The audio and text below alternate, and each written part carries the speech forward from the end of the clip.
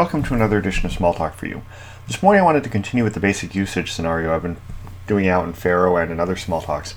And here in Pharo what we wanted to do is take our counter object and we're just going to do a little test in Workspace and we're going to print the result of the count, and we notice that after doing add 1 we get -1, which is not what we expect. So we should probably have tests. Actually, we do have tests and we'd probably discover that they failed, but let's say this was a more complicated problem and your tests weren't telling you everything you needed and you wanted to debug the issue. Well, Pharo makes that pretty easy. You just highlight the code you want to debug here in a workspace, or anywhere you can execute code for that matter.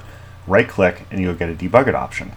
And with that, you can debug this entire execution chain. So I'm just going to go through there, and this is the method that I think might be having problems. So I'll go into it, and then there I see that I've got count -1. So I can actually fix this inline here in the debugger. So put plus there and hit Apple S to compile it. Now notice how the stack resets so that I haven't executed that yet. And now I'm going to go and proceed this.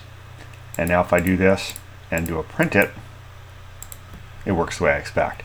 So kind of a basic scenario. I can go into the debugger. So again, I'll just walk through that again one more time slowly so that you can see exactly what I did here. Let's debug it. You notice that if I go through, I'm going to execute without pausing. So I can keep going. If I go into, I'm going to step into something.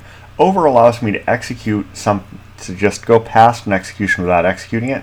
It might be the case that you've got code that doesn't work. You know why it doesn't work. You don't have time to fix it. You just want to go past that piece of code and get to the next thing that you want to really debug. That's what that's there for. So that's about it for today. Until next time, have fun with whatever Smalltalk you're using.